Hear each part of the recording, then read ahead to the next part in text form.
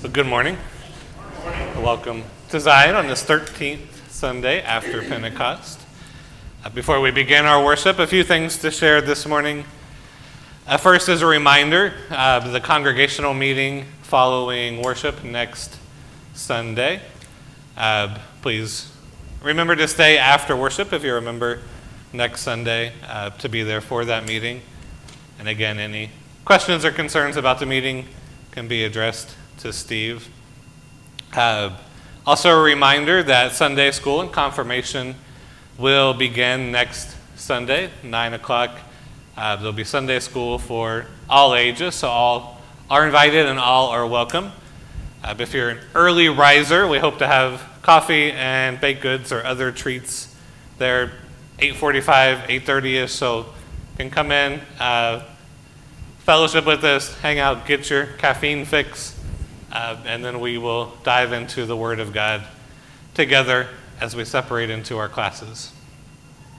Also wanted to share with you that over the last 3 weeks, we had raised money to go to the Kentucky flood relief effort through Thrivent and disaster relief. So our congregation raised $780 over the last 3 weeks. So with Thrivent's matching, that's about $1,200 that will go directly to ministry there in Eastern Kentucky to help those who were affected by the flooding last month. At this time, I'm going to have Mary come up and talk to us about the coming garage sale.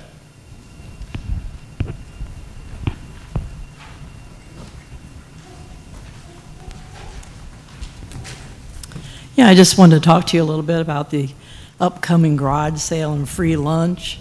Some people ask how this all came about. It was really Ryan and I kind of brainstormed of a project to do in the fall. Usually we try to do something for the community. So we kind of came up with the garage sale and free lunch. Of course, you realize the community of Lafayette, that is their community garage sale, is Friday and Saturday, the 23rd and the 24th, but we're just picking the Saturday because we figured we could pick up a better lunch crowd then. A garage sale, we'd ask you to go through your closets and everything at home and clean out. We want to have a lot of tables lined up on the sidewalk. The garage sale is kind of unique. All of our stuff is priced at $0.25. So we ask that, unless you want to, not bring high ticket items or high things that are worth. But these are things that you would probably give to Goodwill or maybe the thrift shop anyway. So we'll set it all out, and this is to benefit people. And we especially want to have clothes and shoes and things like that people, especially with these economic times, that they can pick up something for $0.25, and then we're not charging anything for the meal. And I think on your bulletin there's an insert that shows what the meal is. So to put this on, we need workers. So in the lower narthex are the sign-up sheets, and it's for the garage sale and for the meal. And I put them in 2-hour increments. So if you could, and take more than one. Some people I've heard they want to come and work a lot of the day, or if you just want to come for a couple hours, that's fine too. But of course it'll be setting the tables up. We'll do that Friday morning from 9 to noon the day before, so we can just carry the tables out then.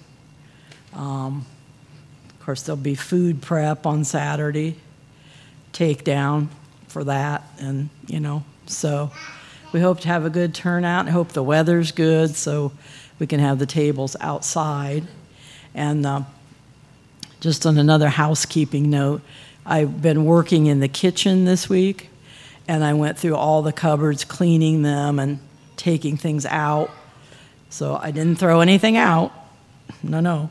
But on the kitchen counter there is just odds and ends, casserole dishes, some different kind of plates and things that I've never really seen us use. If you would, sometime after church today, stop out there, or maybe people that are in the breakfast group.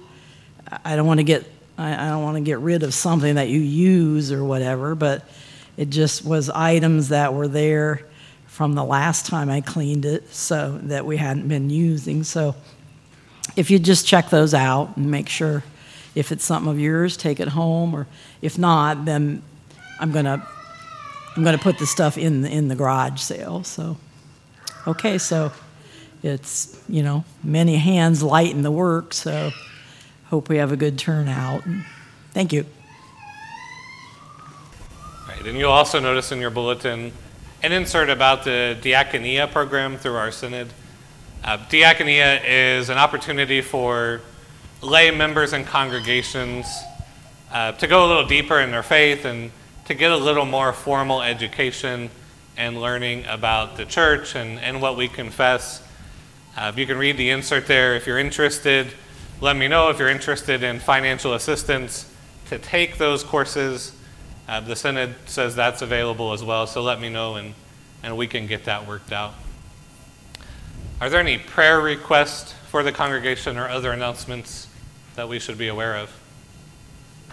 If you're planning to join the adult Sunday school class next Sunday, there are booklets laid on the table over there. You're welcome to take one home and review the first and second lessons. Yeah, if you'd like to take a booklet early just to get a feel for what the lessons will be, feel free to take a book and those will be out. All right, I'll invite you then to take a moment to quiet your heart and quiet your mind as we listen to the prelude and prepare to worship.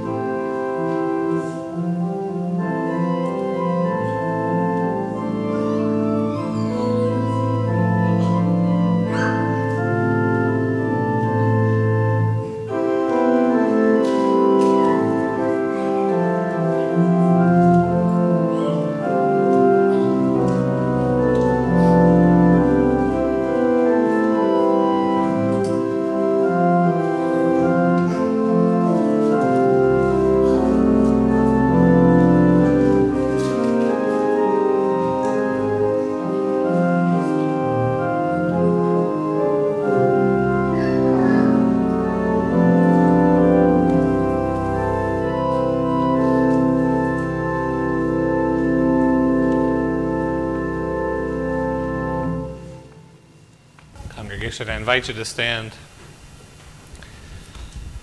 In the name of the Father, and of the Son, and of the Holy Spirit.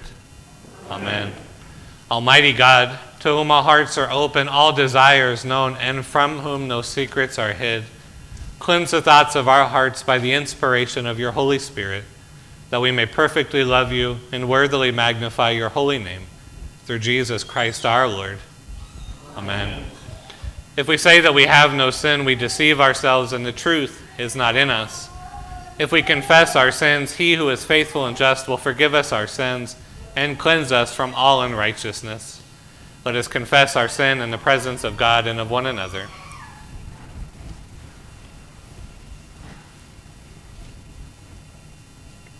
Most merciful God, we confess that we are captive to sin and cannot free ourselves. We have sinned against you in thought, word, and deed, by what we have done and by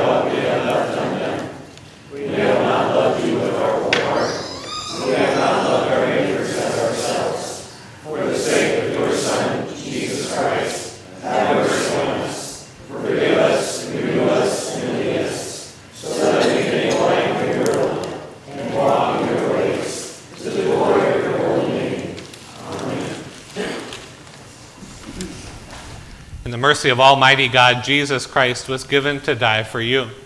And for his sake, God forgives you all your sins. To those who believe in Jesus Christ, he gives the power to become the children of God and bestows on them the Holy Spirit. Amen.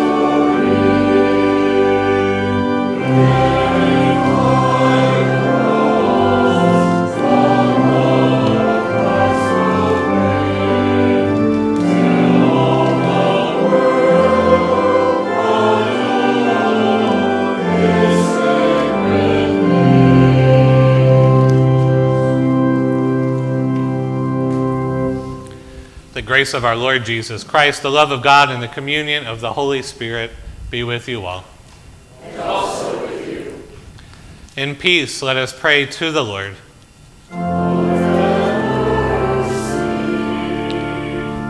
For the peace from above and for our salvation, let us pray to the Lord.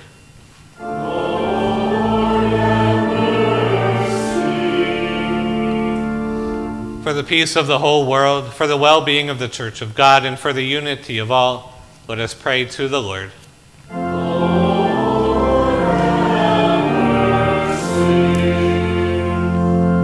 For this holy house, and for all who offer here their worship and praise, let us pray to the Lord.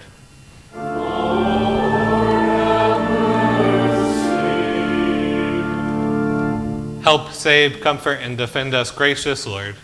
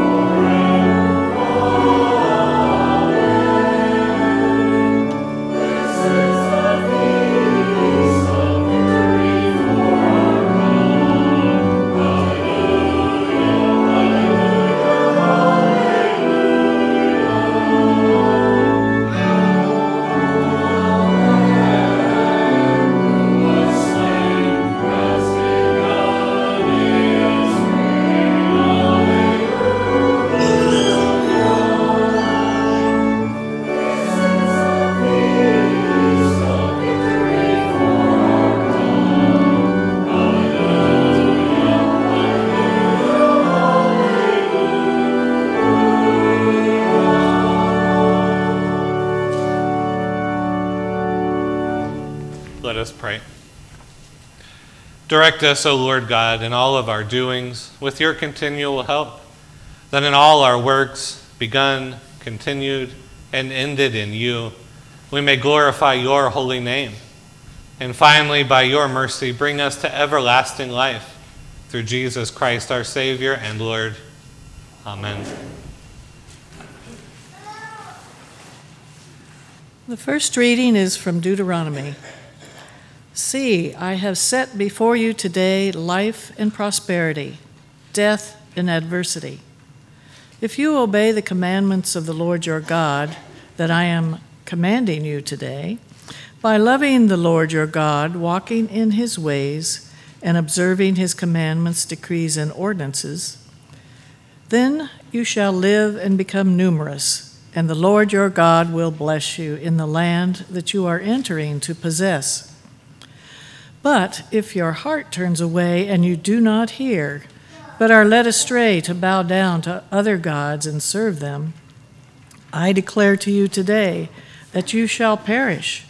You shall not live long in the land that you are crossing the Jordan to enter and possess. I call heaven and earth to witness against you today that I have set before you life and death, blessings and curses. Choose life so that you and your descendants may live, loving the Lord your God, obeying him, and holding fast to him. For that means life to you and length of days, so that you may live in the land that the Lord swore to give to your ancestors, to Abraham, to Isaac, and to Jacob. The word of the Lord. We will say responsively Psalm 1. Happy are they who have not walked in the counsel of the wicked, nor lingered in the way of sinners, nor sat in the seats of the scornful. Their delight is in the law of the Lord, and they meditate on God's teaching day and night. They are like trees planted by streams of water, bearing fruit in due season with leaves that do not wither. Everything they do shall prosper. It is not so with the wicked. They are like chaff which the wind blows away. Therefore the wicked shall not stand upright when judgment comes, nor the sinner in the counsel of the righteous. The Lord knows the way of the righteous, but the way of the wicked shall be destroyed. The second reading is from Philemon. Paul, a prisoner of Jesus Christ, and Timothy, our brother. To Philemon, our dear friend and co-worker. To Apphia, our sister. And to Archippus, our fellow soldier. And to the church in your house. Grace to you and peace from God our Father and the Lord Jesus Christ. When I remember you in my prayers, I always thank my God because I hear of your love for all saints and your faith toward the Lord Jesus. I pray that the sharing of your faith may become effective when you perceive all the good that we may do for Christ. I have indeed received much joy and encouragement from your love, because the hearts of the saints have been refreshed through you, my brother. For this reason, though I am bold enough in Christ to command you to do your duty, yet I would rather appeal to you on the basis of love. And I, Paul, do this as an old man, and now also as a prisoner of Christ Jesus. I am appealing to you for my child Onesimus, whose father I have become during my imprisonment. Formerly he was useless to you, but now he is indeed useful both to you and to me.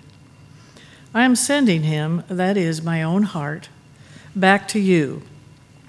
I wanted to keep him with me so that he might be of service to me in your place during my imprisonment for the gospel, but I preferred to do nothing without your consent, in order that your good deed might be voluntary and not something forced.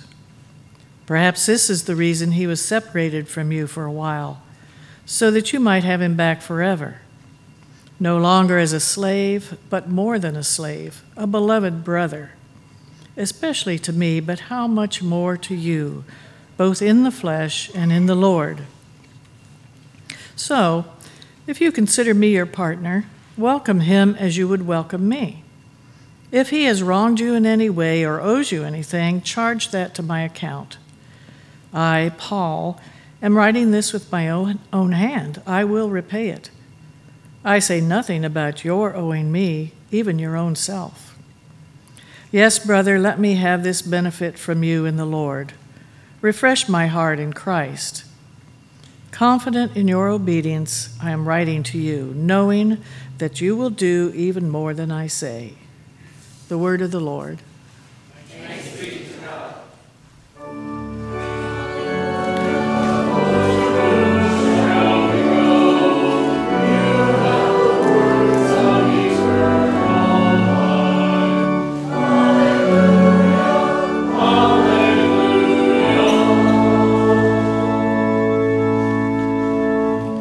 The Holy Gospel according to St. Luke.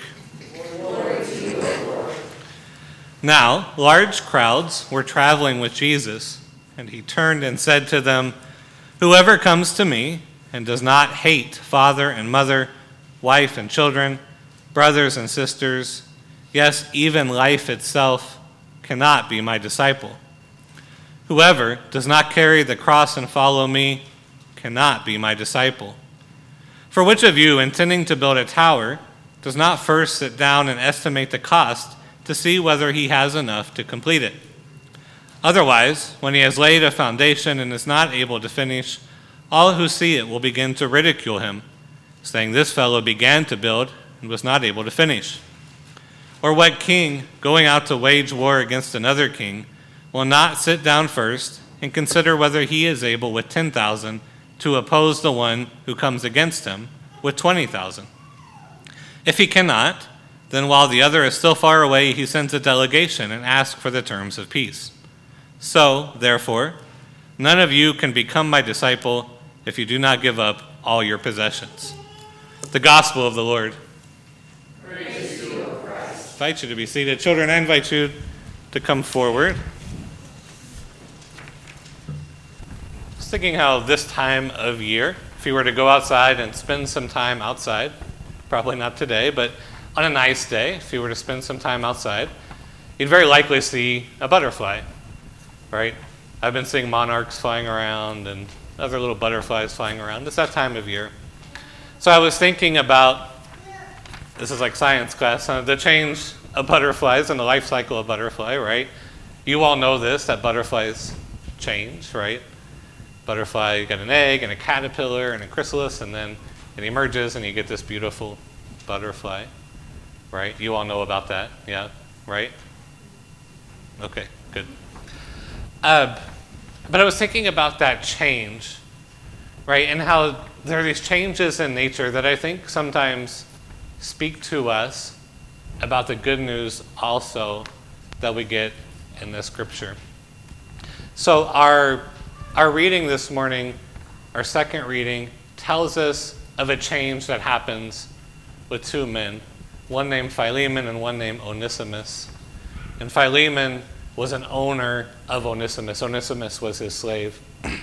And in that story, it tells us about how Onesimus becomes a Christian, how he's baptized and he's born again.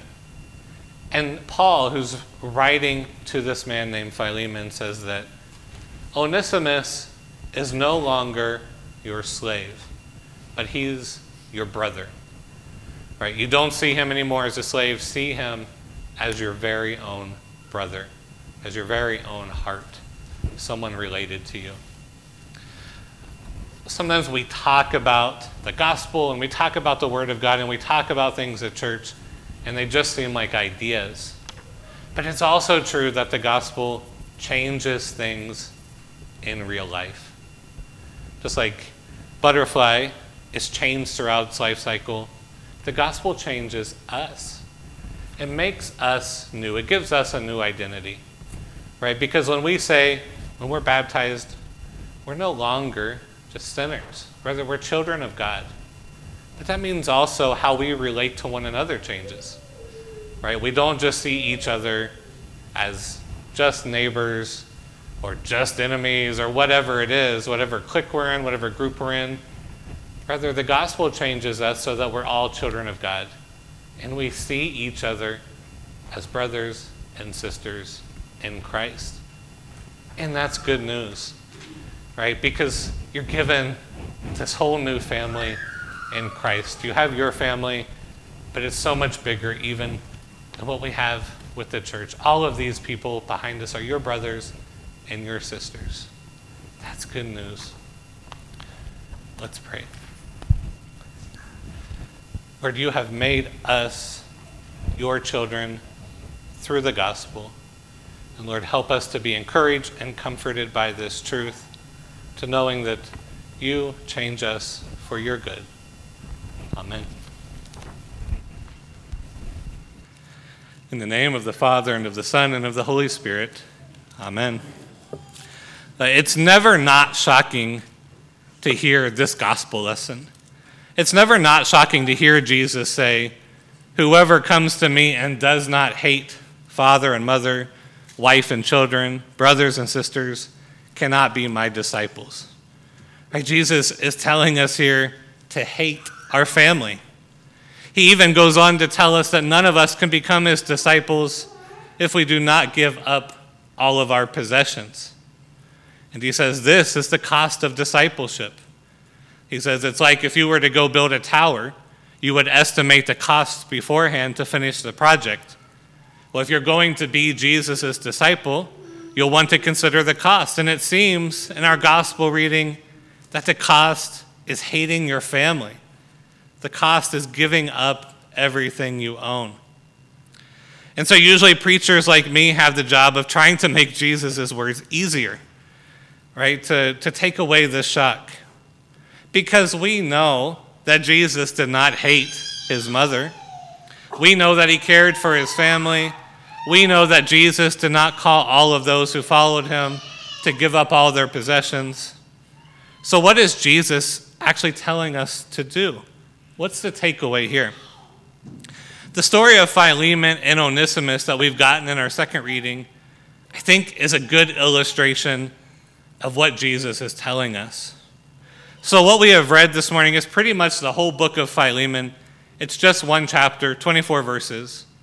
And so what we read is St. Paul's short letter to a man named Philemon. And so like a lot of the New Testament, we're reading someone else's mail. So we have to attempt to piece together a bigger story from the mail we have. And so in this case, we learn that Philemon has a slave named Onesimus, which means useful in Greek, and that Onesimus has likely stolen money from Philemon and then has run away. And Onesimus may have come to St. Paul for a kind of refuge, for a safe harbor, after the crimes that he has committed. And so just for some context, in the Roman Empire, slavery was perfectly legal. Actually, it's estimated that about a third of the empire's population was made of slaves. And these slaves were completely the property of the owner. They had no rights at all. There were no limitations on what an owner could do to a slave. And so it was not nicer or easier than maybe what we think of as slavery in America. It was a little different from American slavery because it was not based on race. Slaves were descendants of prisoners of war and captured during war, but they could be from any which land, whereas in America, slavery was race-based. It was enslaving people from West Central Africa and their children. But in the Roman Empire, you had no way to tell if someone was a slave by just looking at them. And so it was easy for someone like Onesimus to run away, to leave. However, the consequences for leaving were serious. The consequences for running away as a slave were certain torture, certain death. If you were caught, you would be humiliated.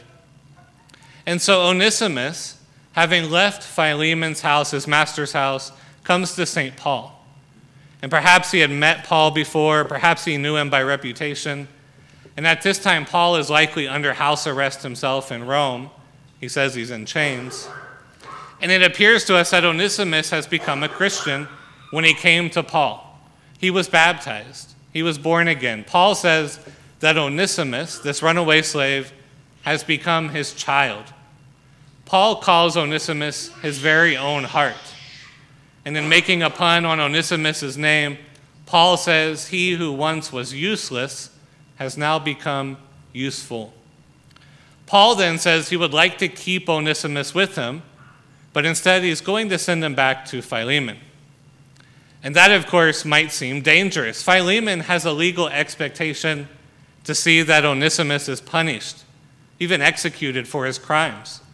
Onesimus had stolen from him and had run away. And so Philemon has to weigh this question: what kind of example would it be to the other slaves in the community if Onesimus is simply forgiven? But this is what Paul is asking of Philemon. He says to accept Onesimus, this runaway slave, not as a slave, but as a brother. Paul is saying that through baptism, Onesimus is now Philemon's brother, and that having a brother is infinitely more valuable than having a slave. Paul is asking Philemon to forgive and to reconcile and to accept this runaway slave as a brother. To accept Philemon as a brother, to accept Onesimus as a brother is for Philemon to give up his rights. He has a right to punish Onesimus. He has a right to seek recompense for the wrongs that have been committed to him. He has a legal, even obligation, to see that justice is done to this runaway slave. And for Philemon, this might give him a reputation as someone dishonorable. It might make him seem weak. It might make him an outcast to other wealthy men in the community. And Paul is asking this runaway slave, Onesimus, to return to his owner, the owner who has a legal obligation to punish him. Gosh, that seems dangerous. Paul is asking Onesimus to risk death, to risk bodily harm, to go back. Now, I'm confident that Paul would not have sent him back if he believed that to be the case. But Paul knows the power of the gospel to reconcile. Paul knows the power of the gospel to transform hearts. And he is asking Onesimus to go back as a brother, not as a slave. He is asking Onesimus, the runaway slave, to receive something, that is forgiveness and fellowship and true community. And in the reconciliation of the two, they are to become a blessing to one another, to become of infinite value to one another. But it requires both men to say that there are more important and better things in their lives than being right. There is more important things in their lives than just their reputation. There is more than even their very own lives at stake here, and it's more powerful than even that. Well, that's Jesus' point in our gospel. Do we imagine that there is more at stake in this world than our family? Most people will list their family as their highest priority. Families are generally why we do what we do. Our time is committed to bettering our family. We serve them, we work for them, we love them. We bear a family name and identity. We work to create a family reputation. And the Bible teaches us that there's nothing wrong with that. But can we imagine that there's more? Philemon is asked to believe that there is more to Onesimus than a runaway slave. We too are asked to consider that there is more to one another than just the ties of this world. The grace of our baptisms is to be more powerful for us than even the ties of our family names. Likewise, can we imagine that there is more to this life than just being right? Is there more than just possessions, more than just success? Can there be a whole new identity for us? As Christians, our identities are changed. When we're baptized, we're no longer condemned sinners in the eyes of God, but we're his very own children. We are changed from spiritual orphans to full members of the family of God. We become inheritors of eternal life. And we get there by letting go of all the things that bring us false security in this world, and by instead receiving what Christ has done for us on the cross. Christ calls us to carry the cross that's given to us. That is to put down the things that seem important in this world. Because the truth is, our families can become idols, our possessions can become idols, our reputations can become idols, and we can come to believe that our whole world centers on them. But when we put these things aside and no longer make them our only priority, then we have the opportunity to receive that which is better. Philemon puts aside a need to be right, a need to get revenge, a need to get payment. He puts this aside and he gains a brother. He is able to imagine that God has created a hopeful situation out of a hopeless one. In the same way, when we begin to put aside the belief that our world is about our family or our job or our possessions or our reputation, we will gain something because we gain the freedom of the cross. That's the freedom to live restfully in the truth that God is your Father. It's the freedom to remember that you have been born again as God's child. And being born again, we can follow Jesus as his disciples, not clinging on to the things of this world, not clinging on to anything that might weigh us down, but clinging to the hope that he offers. Because in him, there is a greater hope in this world. Amen.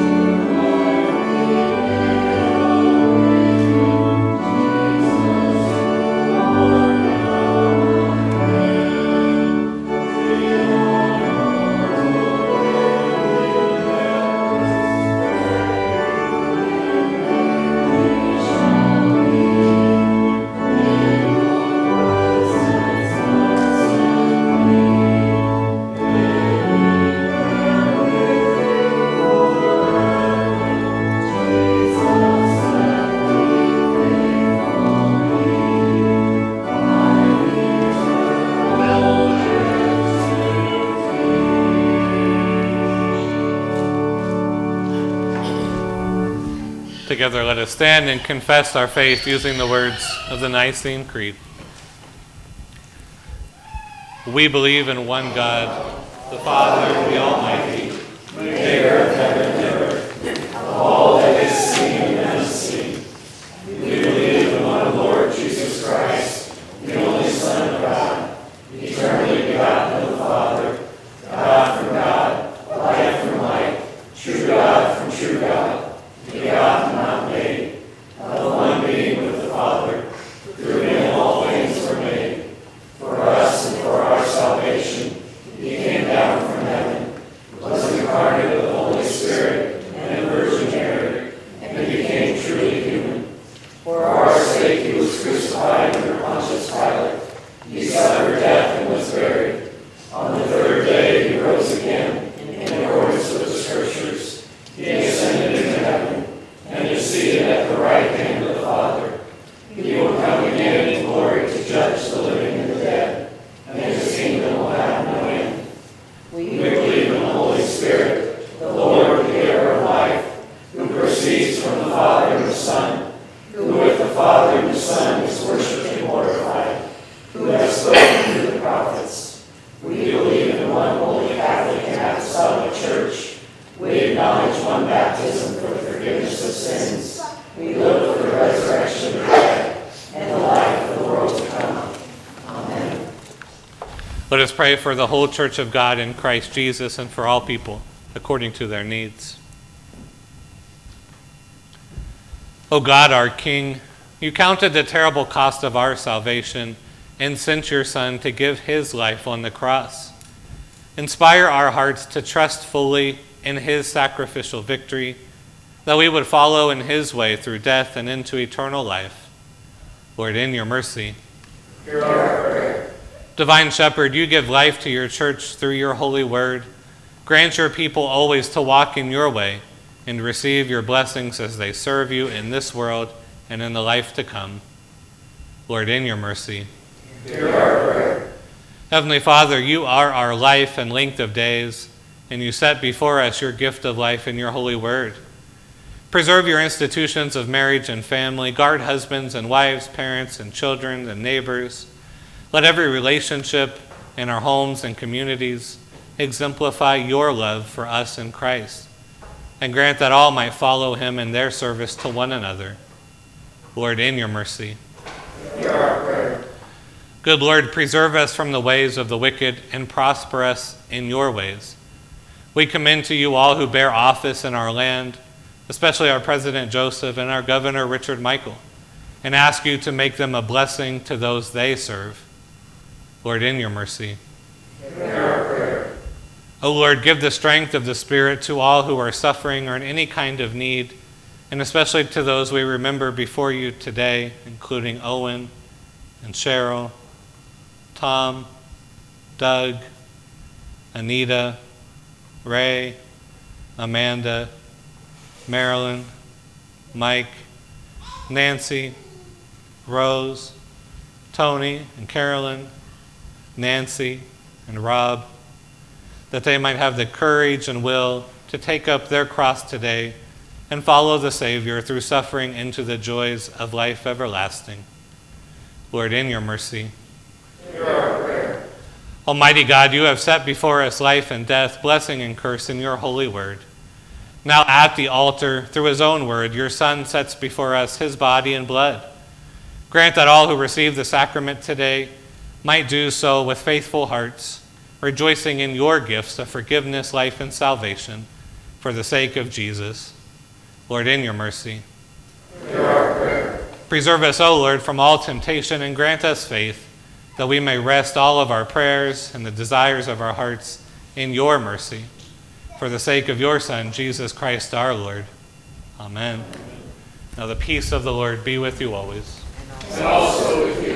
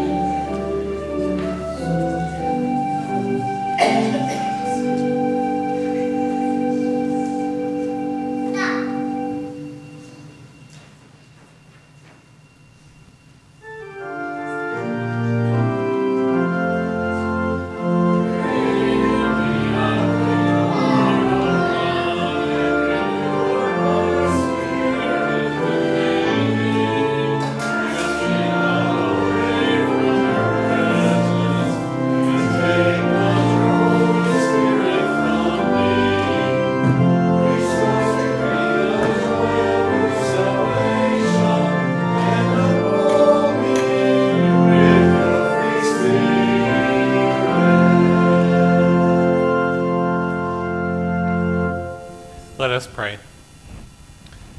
Holy God, gracious and merciful, you bring forth food from the earth and nourish your whole creation. Turn our hearts toward those who hunger in any way, that all may know your care, and prepare us now to feast on the bread of life, Jesus Christ, our Savior and Lord. Amen. The Lord be with you. And also with you. Lift up your hearts. We lift them to the Lord. Let us give thanks to the Lord our God. It is right to give our thanks and praise. It is indeed right, our duty and our joy, that we should at all times and in all places give thanks and praise to you, Almighty and merciful Father, through our Savior Jesus Christ, who on this day overcame death and the grave, and by his glorious resurrection opened to us the way of everlasting life. And so with all the choirs of angels, with the church on earth and the host of heaven, we praise your name and join their unending hymn.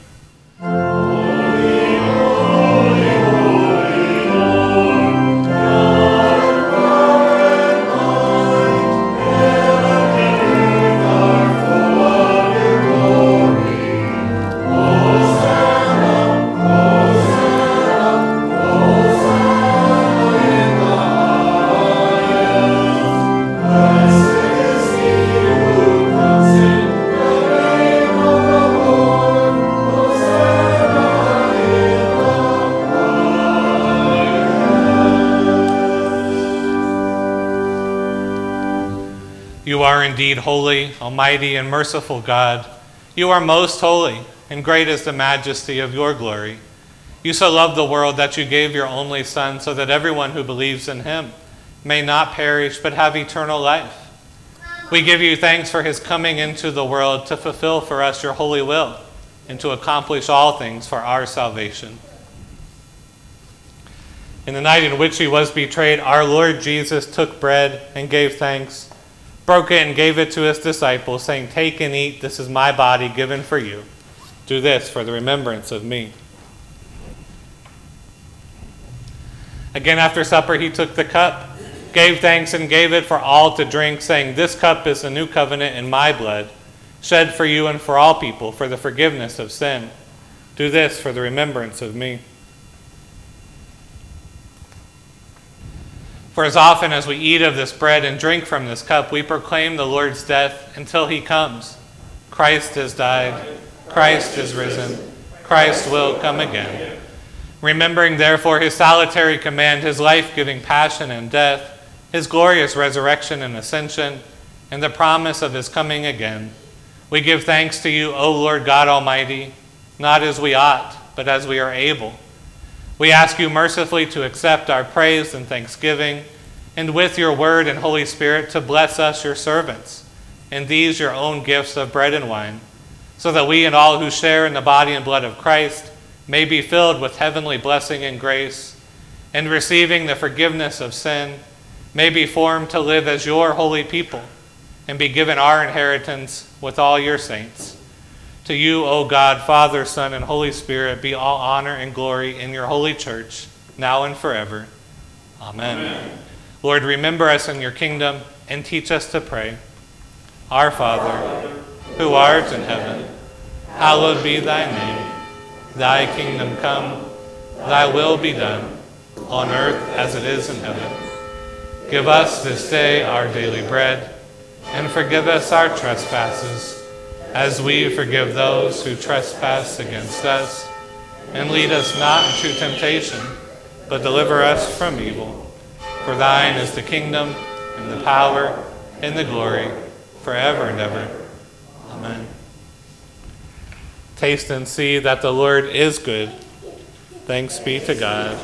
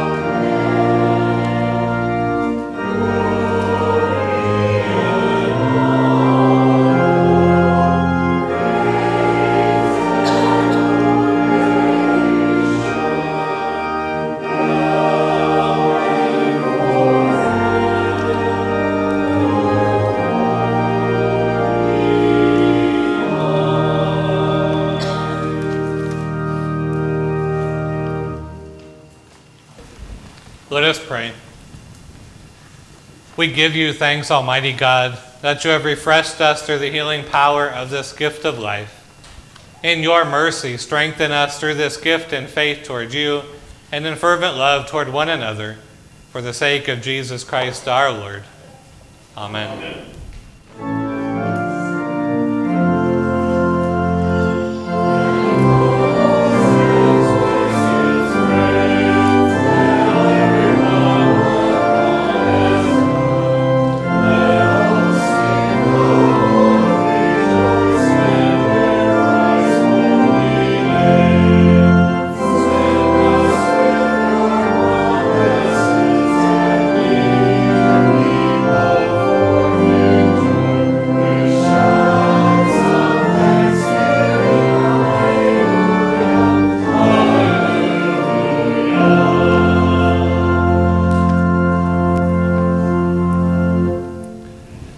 Bless you and keep you. The Lord's face shine on you with grace and mercy.